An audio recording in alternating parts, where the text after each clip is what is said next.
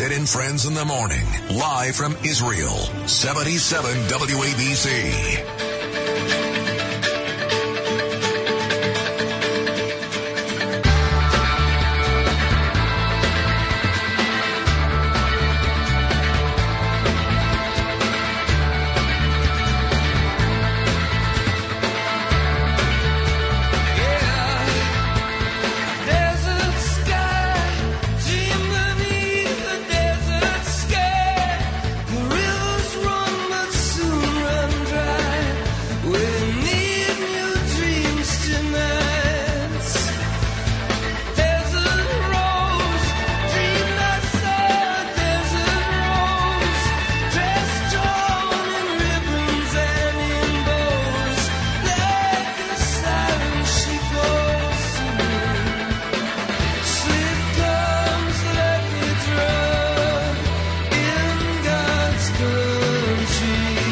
Earlier today, we played one of my favorite songs, Heartland by U2, and Alex Freeman, my man Alex, who just told me I've got a great style. You folks have been very, very kind to me on text, on Instagram, at Rosenberg.Sydney, at Rosenberg.Sydney, Sid Rosenberg on Facebook, and some real nice messages directed really more at Rachel Goldberg than me. She's quite a lady.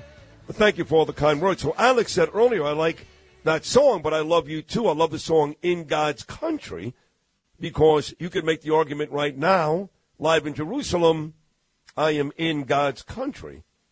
So he took that recommendation like a Casey Kasem deal, and Lewis played for Alex Freeman, In God's Country. And he's right, because we kind of are in God's country. No disrespect to 49th Street and 3rd Avenue. I love it there, but that ain't God's country. You know what I'm saying, Lewis? I hear what you're putting down. Yeah, I know you do. So you're a very sensitive guy. You really are. You got a beautiful heart. You and I have been friends for almost 25 years. What you just heard the last 25 minutes from Rachel Goldberg, how amazing was that? Oh, it's something you don't want imagined anybody to go through. It's she's a remarkable person. Yeah. Actually, and if that doesn't send chills and remind you of us all of what it is to be human, then you're not human. That's well said. Yeah. Because no, you're not as well said. Just be human. That's all. I don't know if I can do it. I don't, well, I don't know. Sometimes you're forced not to be human. Yeah. I mean, that's the times we're in, but it's unfortunate. But that's all that's all she wants, all of us to treat each other like humans. Yeah, no, I couldn't even start. I couldn't even start yelling about Donald Trump. I wanted to so badly. Well, if Trump was the president, this never would have happened. But you can't do that with her. She's not ready to hear that stuff. No, right she's now. counting on these. She's counting on these assholes to bring her son home safely, which is, a tall task because she says nice things about him because she has to, but we know the real truth. Yeah, these guys are morons. She's arguing, of course. Well, that's a side issue, sadly. But but what she's arguing about, of course, is real life and what's really important and what's going on. Yes, so these things are politics are always going to have the downfalls. I mean, you cannot control it.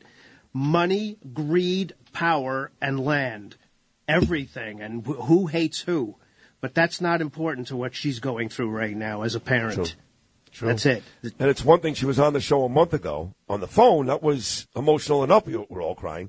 But to sit here and look at her, she's a lovely lady, by the way, beautiful, smart, and big Chicago fan like Ryan. No relation, but there's a huge Chicago syndicate inside this office, which is hilarious because we're New Yorkers and we're rivals with Chicago in just about every sport. In fact, Ryan, who's done a lot of the technical work here in the 2 days, he's wearing a Chicago Cubs cap. How about that?